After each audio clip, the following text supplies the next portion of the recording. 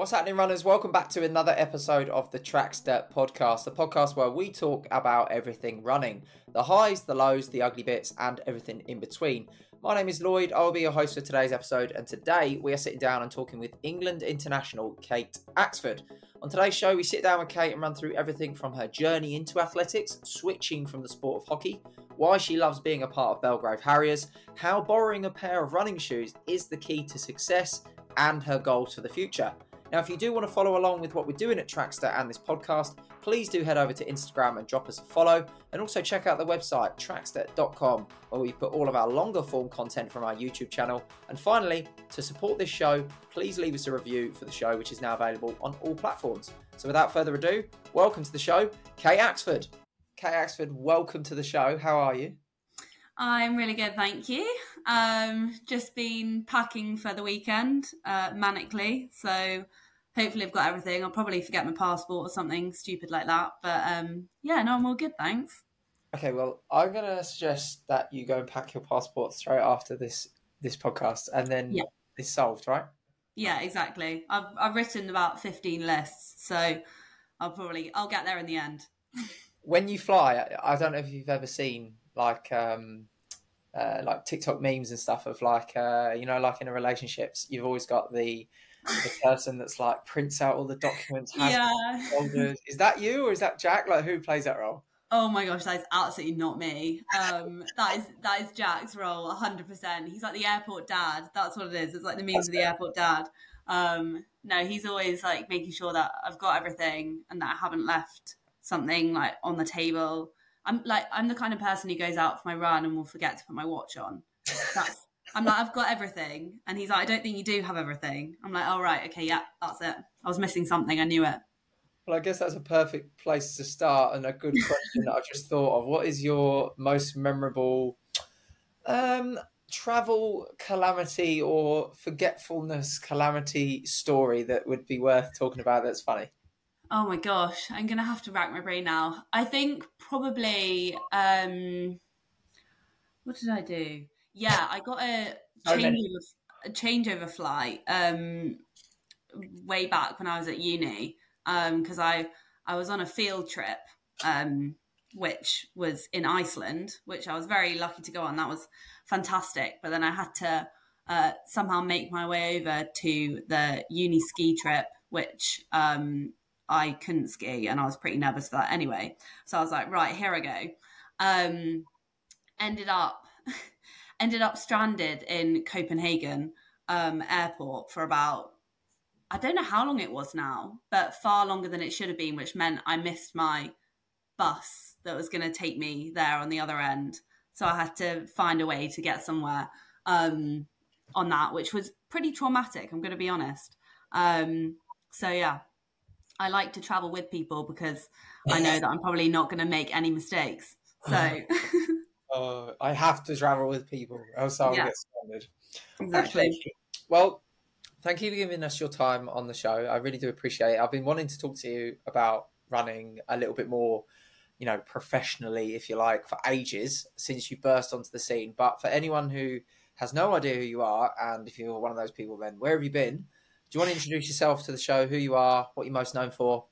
This one always makes people nervous, but just in your own words. Yeah, so hi, I'm Kate Axford. I started running seriously in March, and prior to that was playing hockey professionally, and basically had to stop doing that in January because of kind of injuries that were ongoing, and decided to give running a go. And since March, it's been pretty mental, but have kind of managed to find my way into some fantastic races and have been given some pretty amazing opportunities to just run fast, and hopefully kind of long may that continue. You mentioned one word there, Kate. A few words. You've been given great opportunities, but I would argue that you earn those opportunities because ultimately you have to be good enough to get them. You have to do the relevant races. Yeah. If you was picked, if random people off the street got picked for England, it would look a bit different. And that's what you're doing this weekend. You're running in Seville and you're running for England, right? Yeah, that is correct. Along with three other great girls, and I know the guys' team as well is looking really strong. So really excited for that. I think it will be a tricky race, but a good one, and good to kind of see where I'm at in terms of like running in the longer races. So yeah, I'm up for it. I'm excited. Is this your first England vest? It is in cross country. It's not in track. My first England vest in track was back in, oh my gosh, I'm not sure I can remember, May, I think. And that was at Loughborough International for the 3000, which was actually the only 3000 I did the last track season. And it's definitely a race that I will want to do again. Like, I love that distance, and I think that I can definitely, try to go sub 9 minutes, kind of next summer basically. So you gave up hockey in January, started running in March. You said about hockey and in injuries. What? Because as a runner, I have no idea about hockey. Like, Yeah, I know there's a stick and a ball and some goals at the other end of each. yeah. That's as far as my knowledge goes. So, what injuries were you succumbing to, and why were those ultimately ones that you had to then retire that sport for? So the issues I had with injury were all to do with my my hips, and essentially it was brought on by a lot of change of direction, which isn't such an issue in running as it is in hockey, where you're constantly kind of bending down to pass the ball, to tackle somebody, to just like everything in hockey is based on change of direction, and it just meant that my anatomy essentially couldn't handle that, and it got to the point where I kind of had a lot of chats with physios and stuff like that, and it was said to me that this was kind of something that was going to just happen again and again if I kept doing those kind of movements and essentially playing that sport. And I was just pretty tired of standing on the sidelines, to be honest. So I decided to just kind of make a move away from that. And that's kind of where I started just running for fun afterwards. But then it obviously I got a bit carried away, should we say. How hard was that decision to give up hockey? It was really hard. It was a part of my life. I think I started playing when I was about 7, and it's been a very kind of something that I've done throughout my life. Also, my family are very involved in hockey. My younger brother and my younger sister both play hockey to a fairly high level, so it was just something that was kind of ingrained in me from the beginning. So to make that move away from hockey and kind of into a completely different sport, which I remember my mum saying to me, actually, she was like, it's not very teamy, is it? Athletics. It's not very teamy. And I was like, what is this teamy word you keep throwing around? I was like, it is teamy. It's just a little bit more individual than this kind of what you've got in your mind about a team sport. But yeah, it was a tricky decision, but obviously one that I kind of knew I had to make just for my long-term kind of ability to play sport. So yeah. And big up Mumsy for sort of this comment. Leads me into my next question. That's what I love about these podcasts. I always have this like brief of questions that I'm going to talk about, and then just never even talk about any of them. Yeah. But she said she clearly noticed that athletics was more of an individual sport, which I remember even my dad used to say, it's an individual sport, and I think it does depend on your environment. If you're based in a place where maybe you're not part of a thriving club or you don't run with others, it can be very lonely. You now run for Belgrave Harriers, which I'm biased because I'm part of the club as well, but they are, like, I've run for a few clubs and I know the club system really well. They are one of the most thriving clubs from a social perspective. Yeah. Do you feel any similarities between, your hockey days where you with your teammates, and now you've got this great team of girls, great men's side as well? Is there any sort of similarities in the environment, or is it completely polar opposite? I think there are a lot of similarities, and actually more than I was expecting. There is kind of that outside perspective that running is a very individual thing, and actually I know I'm very lucky to be part of Belgrave in such a kind of strong, united club, and that's what we are. Like, we train together every week. We kind of socialise outside of that. I've made some really, really good friends since joining back in March.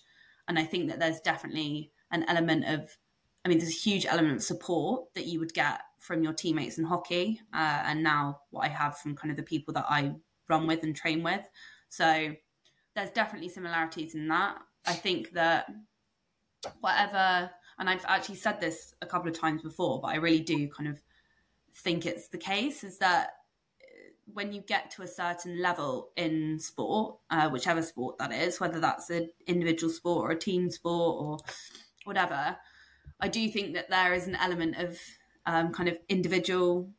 That's not the right word, but I know what you mean. Yeah, you know what I mean.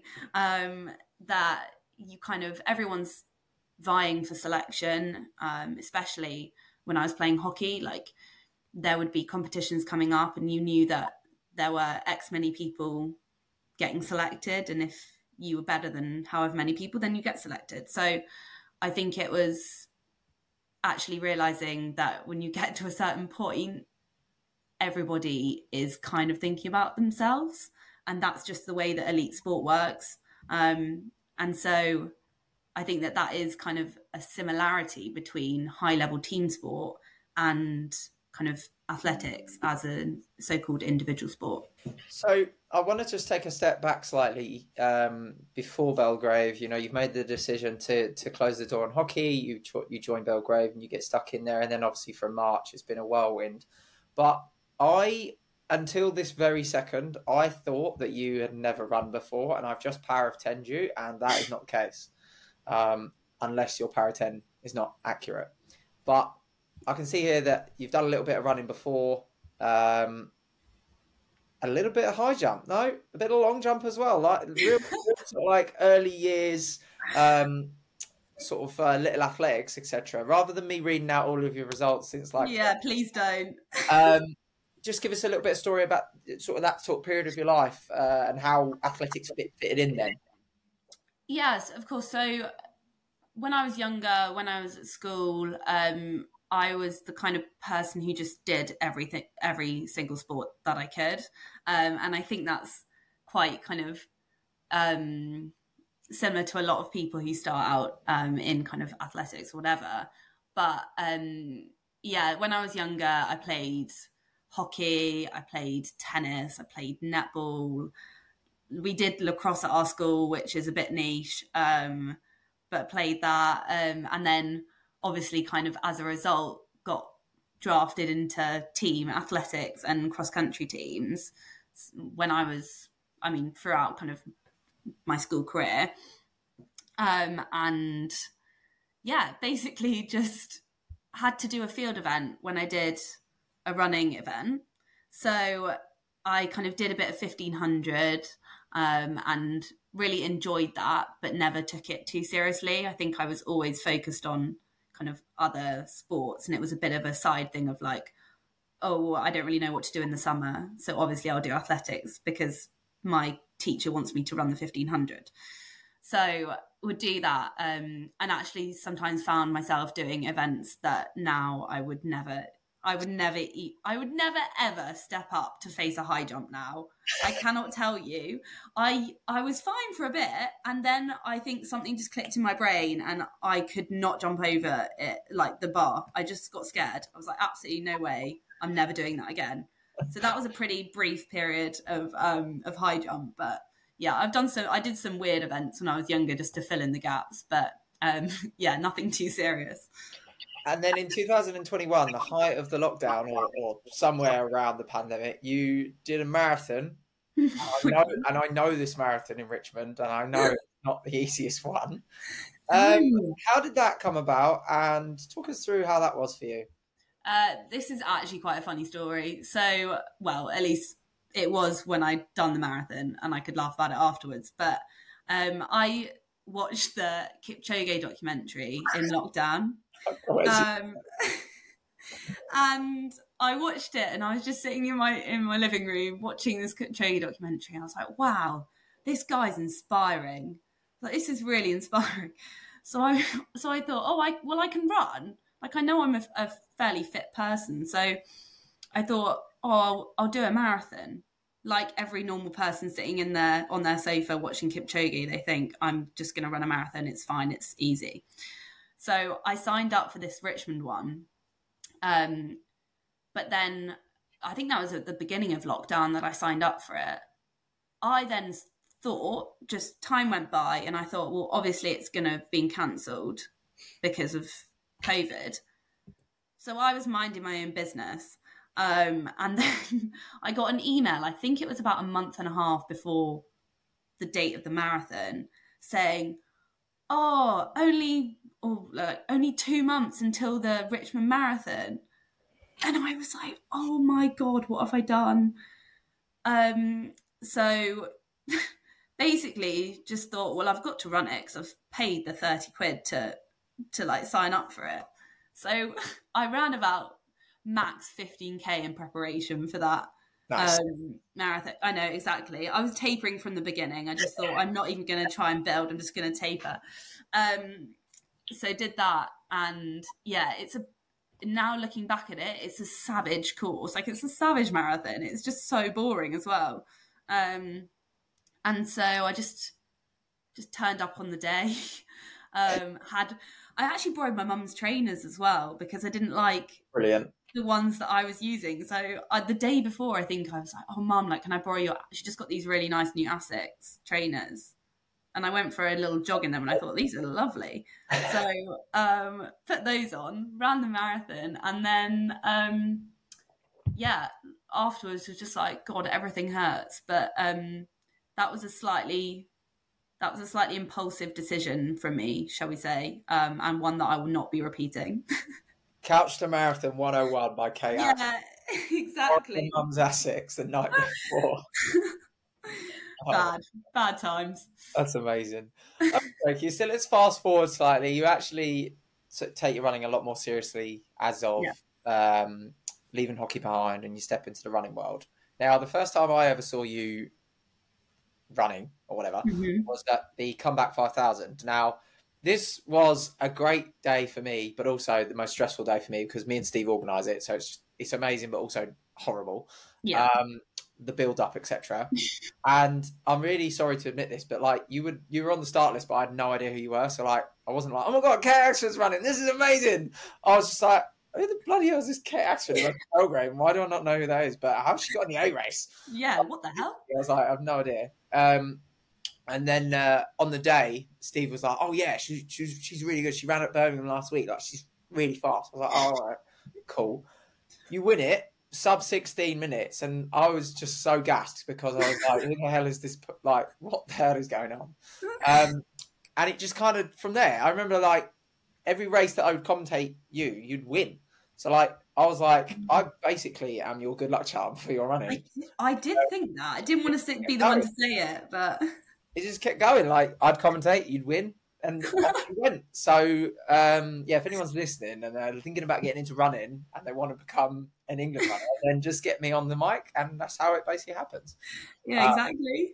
Obviously, that's not true, but that race itself, Comeback, home track, Battersea Park, loads of your club mates in front of you, like standing on that start line. Would that have been your first 5,000 meter track race ever? Yeah, that was my first 5,000 ever. I remember actually running 1500s back in school, and I think on one day they had a 5,000 meter event, and I was stood watching thinking, oh my gosh, like, how do they do that? That's the most boring thing ever. Like, so long, mad. And then, stepped up to that 5,000, absolutely bricking it because obviously I was like, all these girls are amazing. Super competitive, that race. Like, yeah. Probably one of the, other than British Champs, one of the fastest 5K races in the UK. Yeah, it was amazing that so many people turned up to it as well. And just like the event itself was awesome. And yeah, like, I don't know. I just thought I've got nothing to lose. And I knew that I'd run well in Birmingham the week before and had my coach say, oh, like, I promise you it's faster and easier on the track, which it is. But I think I've got a bit of a theme of borrowing people's shoes because I wasn't wearing my own spikes. I didn't have any. Whose did you borrow this time? Borrowed Orna from Belgrave. I borrowed her spikes. Big shout out, Orna. Yeah, huge shout out Orna. She was like, I want some credit actually at the end of this race. Like, now that you've won it, these were my spikes. Oh, amazing. But yeah, it was an amazing event and just pretty overwhelming with kind of what followed. But yeah, it was. I think one of my friends watched the YouTube and texted me saying, I think I just cried watching that YouTube. I was like, oh my gosh, what is going on? This is so, all my friends have gone insane. But yeah. And from there, kind of that followed suit. You know, you had a lot of success. You got into some really fast races like Loughborough International, taking the wing there. Like, that's a massive, you know, sort of notch on your CV, running CV. And then you qualified for the British Championships, which was at Sports City. Now, that race itself, which you obviously know now, is such a completely different type of race compared to a time trial like Comeback or you know, a hard 5K on the road. You know, you've got a few races in your back pocket now. You're standing on the start line against literally the best that Britain have on offer. Where was your head at on a day like that? Was you same sort of mindset of Comeback as I just want to do the best I can, or were you a little bit more like, no, I know I'm good at this now. Like I want to place or I want to win, or what was it like? Well, I mean, it was a bit of a tricky one, that, to be honest. I think the weeks leading up to it, a couple of weeks leading up to it, I'd had a bit of a niggle that I was kind of nursing, but I just hadn't had, I wouldn't say that I'd had the preparation that I wanted going into that. So my confidence probably wasn't at like 100%.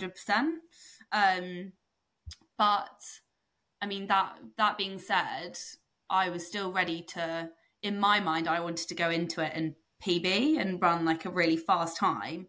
I now realise that was totally naive of me because championship running is completely different to, as you say, like time trialing. So I was a bit disappointed with the result of that. I think obviously I know that it's still like seventh in, we've like, it's all relative, but I felt like I wanted kind of another opportunity to run that race again. And hopefully I will do next season. And that's definitely kind of an opportunity to hopefully place this next year. But yeah, it was amazing experience in terms of everything that came around it and like the preparation and the event itself. But yeah, it was just a very strange race for me and one that I just wasn't used to at all and wasn't expecting, I guess. So what sort of walking into the world of running, Kate, and you've kind of got running and then you've got track and field and athletics. They're the same sport, but the circles they're involved in, the sort of terminologies that are used, it's just a whirlwind. And has there ever been a point where you've just sort of thought, bloody hell, like there's like, what should I be doing? Or, you know, should I be doing this? Like, these guys are really fast, they're doing this. Or are you pretty chill with just, you know, staying in your own lane and doing whatever a coach says or whatever you feel like doing at that time? I think there's a lot of advice that kind of floats around in running. And I know that with things like Strava and with social media and everything, you can always be looking at other people and looking at them altitude training and doing this, that, and the other, and I don't know, like the mileage that they're doing and stuff like that. But I do think I'm fairly headstrong in that what I've been doing so far has been working for me, and I know that there's a point where hopefully I'll get to start kind of adjusting that and going and training kind of at altitude and or wherever that is, and actually kind of building on the foundation that I've got at the moment. But I think kind of given that it's like 6 or 7 months that I've been running properly, I think that I could easily have got carried away way too quickly. And that's something that I didn't really want to do, just because that's kind of what leads to stuff like injuries and things like that. So I am fairly kind of comfortable in what I do at the moment, just listening to my coach and kind of working with him, and dependent on like the race I've got coming up, adjusting things to suit that. But yeah, I think it it is a bit of a minefield of like stuff happening and running, and so it's pretty hard to navigate at times, but I think so far it's going quite well. Yeah, I'd agree. I would agree with that.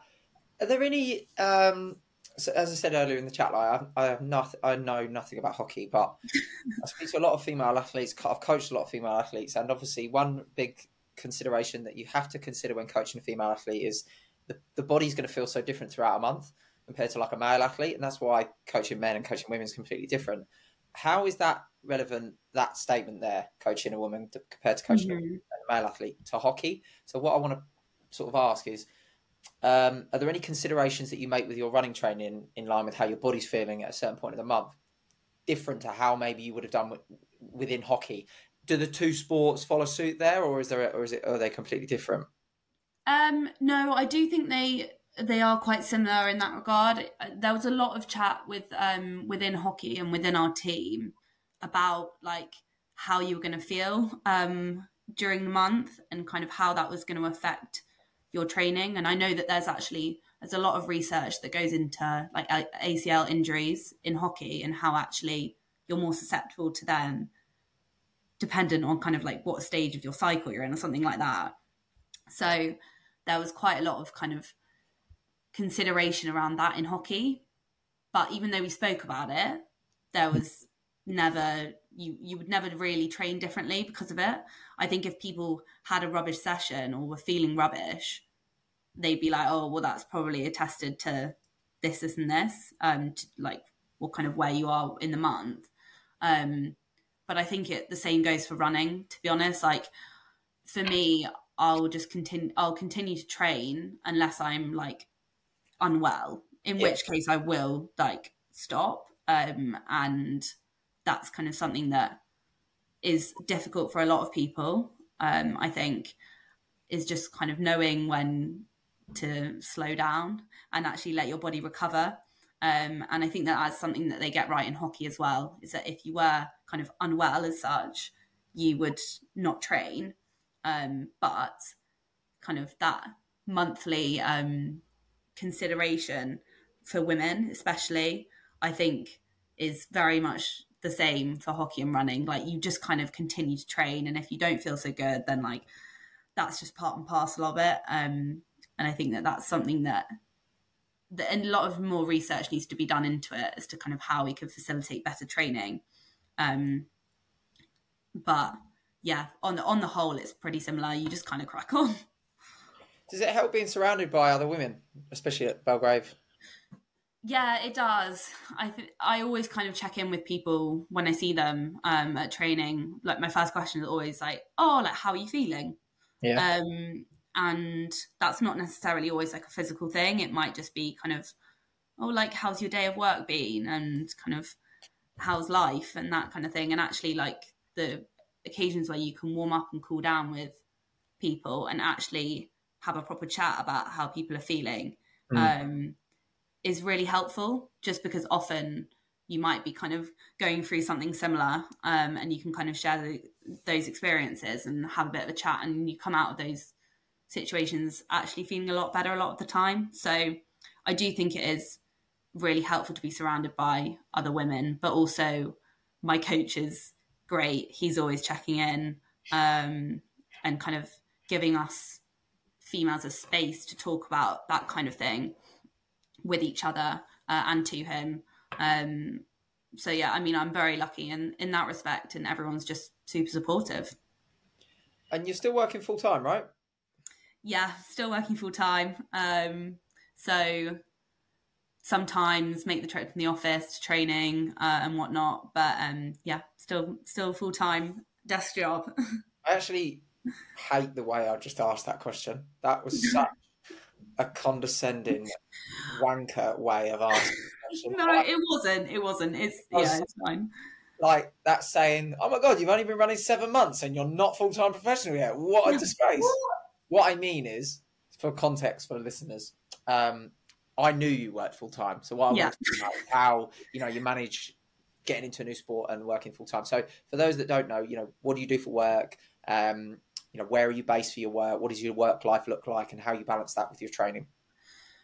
Yeah, so I started the job that I'm in May, and obviously it was kind of after a period of transition from coming out of professional sport back into kind of the world of work, and I now work in insurance, which is where I worked before I went into hockey. So I've done I've kind of come full circle on it a little bit.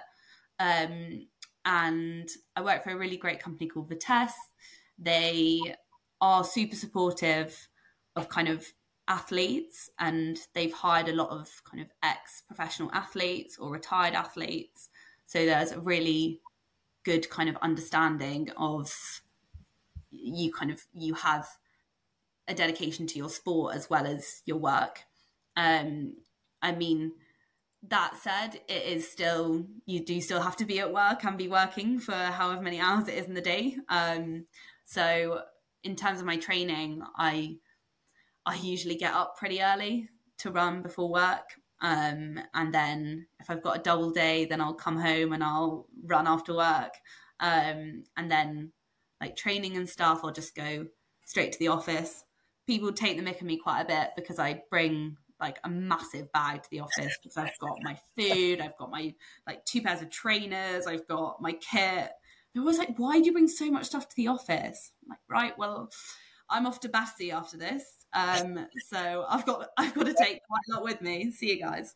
I sometimes give people a shock in the lift as well when I kind of come out of the changing rooms and I've like completely transformed into from Corporate kind of corporate 5,000 meter, Kate.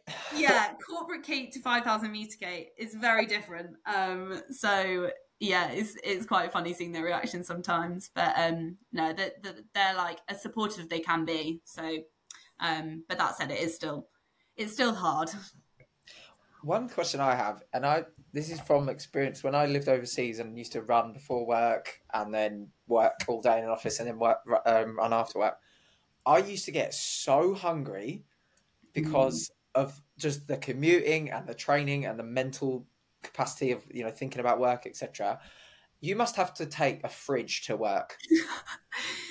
Yeah, I actually do. I think people are quite shocked sometimes as well, as in just my colleagues, I'll sit down and just get out like the biggest thing of oats that you've ever seen. So much. Yeah, it's like, oh my gosh, how are you not full after a banana? And I'm like, oh, I'm just not full after a banana. I have a banana on the thing that I'm eating, but yeah, it is quite funny. Although, I mean, it's probably more for some guys out there who actually like running marathons who must have to pile it away. But yeah, I do have to be pretty on it in terms of what I bring to kind of a day at work, especially if I've got training later, like kind of gels and whatnot. So yeah. Meal prep is key, right? Yep, it is key. So you've had success at the track, success on the road as well in sort of relay-based races, as well as some individual races, and you're now having some success on the cross-country as well, and this vest at the weekend in Seville for England will be on the cross-country. Do you currently have, or is it too early to say, do you have a favourite right now? I think I do. I think I'm leaning, well, I say I'm leaning, I think my favourite is track, and I think that part of that is just that I feel like I've got a lot of kind of untapped potential in track specifically. I think cross country is something that's actually, I mean, the race at Mansfield was quite funny because it was so muddy, but I think that like the track for me, just I find it really exciting, and I think that if I can kind of get the opportunity to run in a few more faster races next season, I'm pretty kind of excited as to what might happen there. So yeah, I'm probably leaning more towards track than road and cross. But so for any listeners that aren't caught up, Belgrave took the win at the Mansfield Cross Country Relays at the weekend. Kate was in that team. Kate, what was that like being part of a national winning side? Yeah, it was really special actually. I think that when I was at school, like didn't really win kind of anything nationally. I'd always kind of put a lot of work into the teams that I was in, but we never kind of got to that point. So actually, it was quite nice to get that national win on Saturday, and like running with Gemma and Sarah, the Aston sisters, who are both incredible runners, was just like really exciting, and we ended up smashing it. You did indeed. You did indeed. It looked like a swamp as well. It was it looked like carnage. Yeah, it was absolute carnage. I think I wasn't quite aware of how bad it was until I started it, and then I was just kind of putting my feet down, thinking, I have no idea where these are going. I've just got to crack on. And yeah, it was a bit of a slog at the end, but no, the spikes held up. So all good. Did you borrow them as well? So I didn't borrow the actual spikes, the shoes, but I didn't have any 12mm spikes. So that was another plead to my teammates to ask them to borrow some. But I didn't realise how long they were, like 15 as well. What are you doing with those? They're like saber tooth. Yeah, they are dangerous. Yeah, I mean, you are in your infancy of cross country, but you're going to need those 15s at some point this winter. So there it is. So what are the goals for the next year athletically? You know, what do you have your sights set on? And if we sort of talk from now to 12 months time. Yeah, so I guess in the short term, I'm really gunning for a GB vest at the Euro Cross Trials in Liverpool. I know that it's going to be a very tough race, and haven't quite decided on whether I'll be doing the long or short course yet. So that's still kind of up to decision, up for me to make a decision on that. But that's kind of, I'd love that to happen. And then I guess thinking ahead a little bit from that, I'd really kind of like to get my 5K time down, and thinking maybe even longer term than that, I'd like to medal at the champs. That'd be pretty cool, and I think is hopefully within my grasp. Do you have any? Again, this comes with getting faster and getting into better races. But are you motivated by racing overseas? Yeah, definitely. I'm thinking that hopefully that will be an opportunity this coming season, which will be really exciting. But definitely motivated by that, and think it's because sometimes it's just it has to be the right race in the right weather on the right day. And I know that a couple of my teammates from Belgrave as well have gone out and done some races overseas, and that's been really beneficial for them. So that'll hopefully be a possibility come the track season. So, Kate, a runner that runs 5K inside 16 minutes and has only been running for 7 months or so, run us through what a bog standard training week looks like for you right now. Okay, so Monday will be an easy run, sometimes a double, sometimes not. Just depends about when I'm in the office, to be honest. So Monday's easy. Then Tuesday I'll have a session down with Belgrave at Battersea, and that can be, I mean, anything creative that my coach comes up with, especially when Battersea want a fireworks display and everything's closed. That was interesting. But yeah, the Tuesday's a session. Wednesday morning is another easy run. That's usually a day where I'll do a double. So when I either when I get home or in the evening, I'll do a kind of shorter run after that. Thursday again is a session. If I'm racing at the weekend, I'll probably leave that one out. And that's kind of shorter, sharper stuff. Anything kind of like 400s or 800s, that kind of thing. And then Friday easy again, Saturday a bit of tempo, and then long run on Sunday. And overall volume, what sort of mileage are you knocking out these days? I'm trying to kind of increase it a little bit during the winter, not too drastically, but just kind of chipping away at that. So on average, I'm probably hitting around.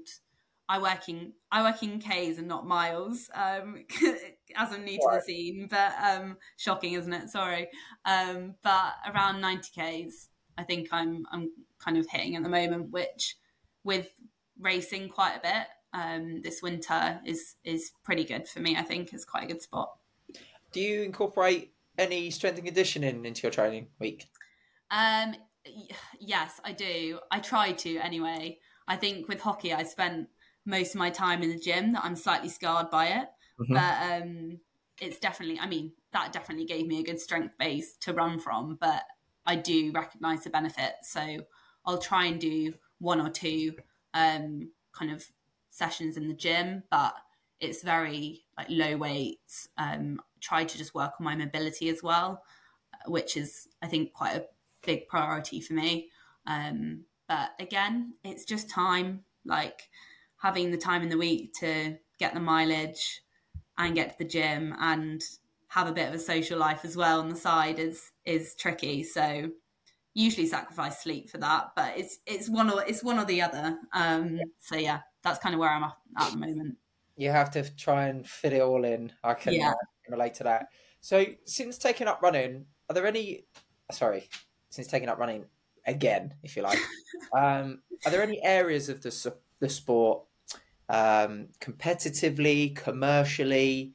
I can't think of all the other areas. Yeah. All areas of the sports. Are there any areas that maybe have surprised you? Maybe you thought, oh, that's not what I thought, or that's quite shit, or that's actually really good. Yeah, I think one of the things is that it's expensive.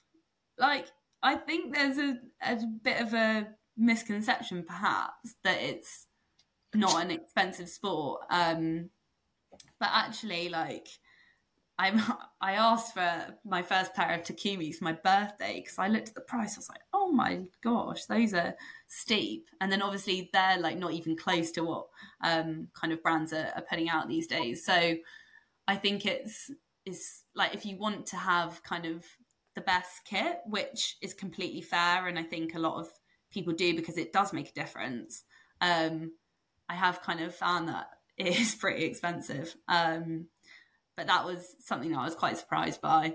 And then I guess alongside that is like how the commercial aspect of the sport, like how much weight that holds. And I personally think it's quite a good thing. Like just as long as there's like the performance aspect comes alongside that, and that's kind of noticed along the way. I think that the more money, the more publicity that the sport can get, the better. And obviously, I know that's something that's the sport's been struggling with a little bit. Well, probably not even a little bit, quite a bit. So I think that that's like something that's pretty important to kind of keep within the sport. And some of the events that have happened recently have been great for just bringing a bit more attention to athletics. Well, we're going to get right into that, Kate. So good timing. In terms of you being a fan, are you a fan of our sport? So let's say Friday night, you could go down a pub and have a pint or a G&T or whatever it is your tip is. But Diamond League's on TV. Are you going to be sitting in and watching it? So I think before I started running, absolutely not. I'd kind of, if I didn't really have anything else to do, then I might have watched it. And I watched the Olympics. I'd always be kind of involved in that. But I think now that I've started properly running, I think that there's an appreciation for how talented these people are, and like the paces that they're running and the times they're running. That's just complete, that you can't have an understanding of when you don't run. I mean, obviously you can still be a fan and not run, but I do think that it's just so much more exciting when you see people running a 5K in like 30 minutes. You're just like, this is insane. So yeah, I am a huge fan. I definitely I've been following everything this summer. So yeah, big fan now. Maybe wasn't before, but am now. Who's your favourite athlete? Oh my gosh, my favourite athlete.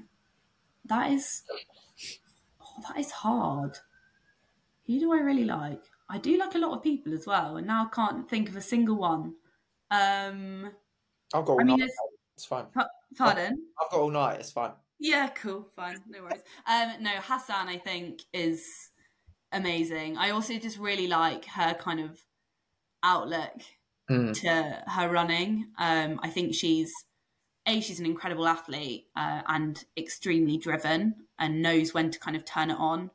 But then outside of that, I just really like her personality. I think it kind of comes through, and she's very laissez-faire about a lot of things. But you know that underneath that, she is a very serious athlete. So I quite like her approach to things, and that's something I can maybe see. I mean, not in the times we're running, I can't see a similarity, but maybe in the approach, I can see a bit of a similarity, hopefully, between myself and her. But yeah, I think she's amazing. So let's imagine that you are the new CEO of UK Athletics. We asked this question to everyone. Okay, so you've been named Kate Axford, new CEO of UK Athletics. Twitter's gone meltdown. What are 3 things that you would do first? And let's just imagine context. We don't have Saudi money. So, UK Athletics is skint as it is, and you're the CEO. What are the first 3 things you're going to do? The first thing I would do, and I think there's been a bit of an uproar this summer about it all, but I would make sure that people could self-fund to get themselves to competitions. Like, that's something that I genuinely was really sad about, was the fact that some people had run incredible times and weren't allowed to go to world champs and whatever else it was. But I think that would be a huge thing, just to allow athletes to self-fund, even if you haven't got, like, UK Athletics don't have the money. I still think they should, be able to go, and kind of they've committed a lot of time and effort, and they've run the time. So yeah, that's the first thing. Probably also is just crack down and make sure that younger athletes have got a kind of a safe, that they're not being overtrained, that then they're in kind of good environments to allow them to flourish and not burn out. I think that's a huge thing. And also you can see it across a number of other sports. It's not just athletics. I think it's just important that coaches have really got the best interests of athletes and kind of young athletes at heart. But yeah, I guess apart from that, it would probably be like, let the media kind of make events bigger, like just accept the offers from people to make kind of athletics events bigger and better, because it's the way forwards, I think. Yeah, that they're great. They're great suggestions, Kate. I think the one that's most relevant to us at Tracks, though, is the last point about allowing media to sort of get their foot in the door. Yeah, we've noticed that. I wouldn't be as strong as saying it's gate kept, because there has been scenarios where we've got our foot in the door and we're like, bloody hell, how the hell did we do that? Mm-hmm. But I think that one thing I noticed from the Worlds was more and more lower key media outlets are cropping up, and it's almost like the more that we can allow media in, and as long as everyone gets on nicely and does it in the right way, the more people that are going to see our sport ultimately. Because, like, I don't know about you, but when I look at media for something, I have my particular sources. I go to my certain, that might be Twitter, it might be a particular outlet. I'm not going and buying a newspaper. I'm not going to go and look at BBC Sport. That's just not me. So I think that athletics has to get with the times a little bit and just be a little bit more multi-dimensional, I think, with their approach. Yeah, definitely. I think there's a time and a place for, like, a race report in a newspaper, and obviously I know that there's, like, a lot of grassroots stuff out there that's still kind of doing that because they don't have the ability to do anything kind of apart from that. But yeah, I do think that if people are going about things the right way, like, for example, I did the Podium Underground a few months ago, and there was a competition there that was like a content competition. So everyone, like, loads and loads of people came to make some like awesome content in order to kind of win a prize. But realistically, it's a win-win because it's an opportunity for them to attend an event that's pretty cool. They can get loads of content, but also they actually might win some money from it. So just like stuff like that, like it's not massive, but it does make a difference. I think so. Yeah, no, I'm completely agreed in that. Like the more the merrier. That is how, and hope if people want to steal this idea, go for it. But that's how Comeback blew up, because we said no one needs a media pass. Any creator can come take photos wherever you like, as long as you don't step on the track and get in front of a runner. We don't care. And a little bit like backyard. People were rocking up with everything, but at the same time, like the amount of content during and after the event, it was like, this is insane, because let anyone in, have a camera, have a go. Exactly. No, it was awesome. So cool. So final question, Kate, before we finish off with a quick fire round, which I don't think I sent you over, but that was intentional. It's going to be nice. Outside of running, what are your passions/hobbies? I mean, obviously running does take up a lot of time, but no, my hobbies outside are definitely, well, music, and that's not playing music. I don't like crack out my violin and start playing.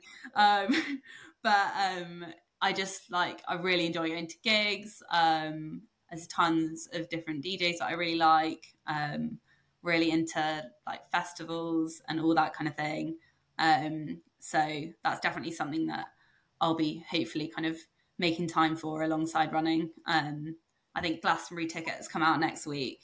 So I'm going to be with my VPN on my laptop, trying to get the best Wi-Fi, because they are hard to get. But yeah. Love that. Kate, it's been a mega interview, and we're going to finish off with a quick fire round. And I've got 5 questions for you, and I want you to just blurt out the first thing that comes into your mind, all right? God, yeah. Okay, let's imagine you have a magic wand. Your possibilities are endless. What is one thing you'd change in athletics? I would change the cap on the number of runners that can go to major championships.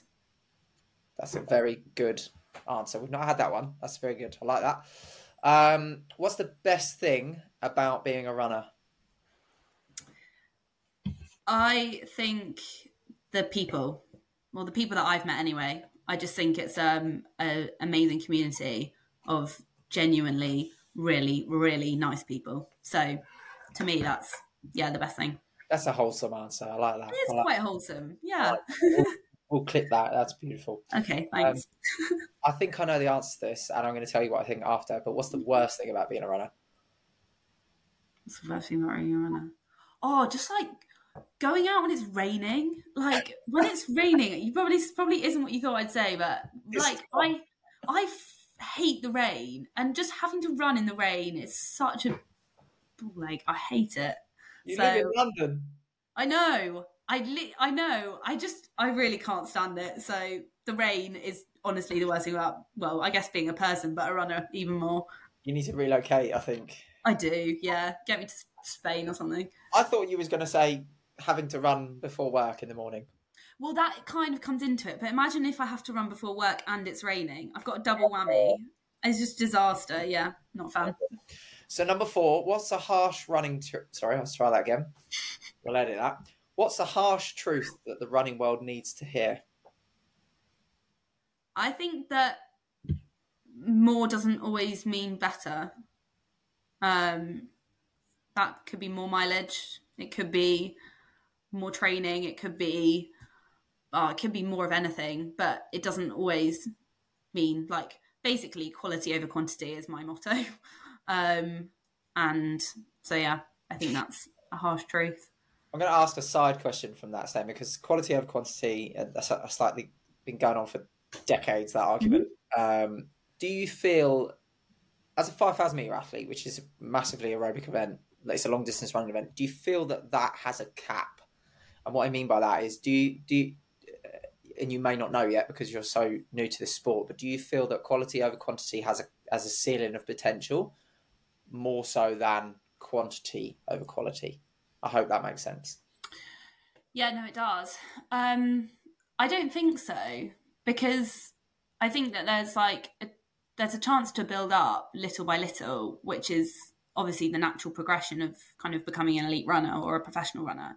And I'm kind of not saying that doesn't happen, and that it's not needed. I think it's that there are times where in order to get the most out of yourself and the most out of the session or whatever it is, I personally would much rather do 3 reps and do them like perfectly and be absolutely kind of giving everything and be really high quality than do another one and it be absolute like rubbish, basically.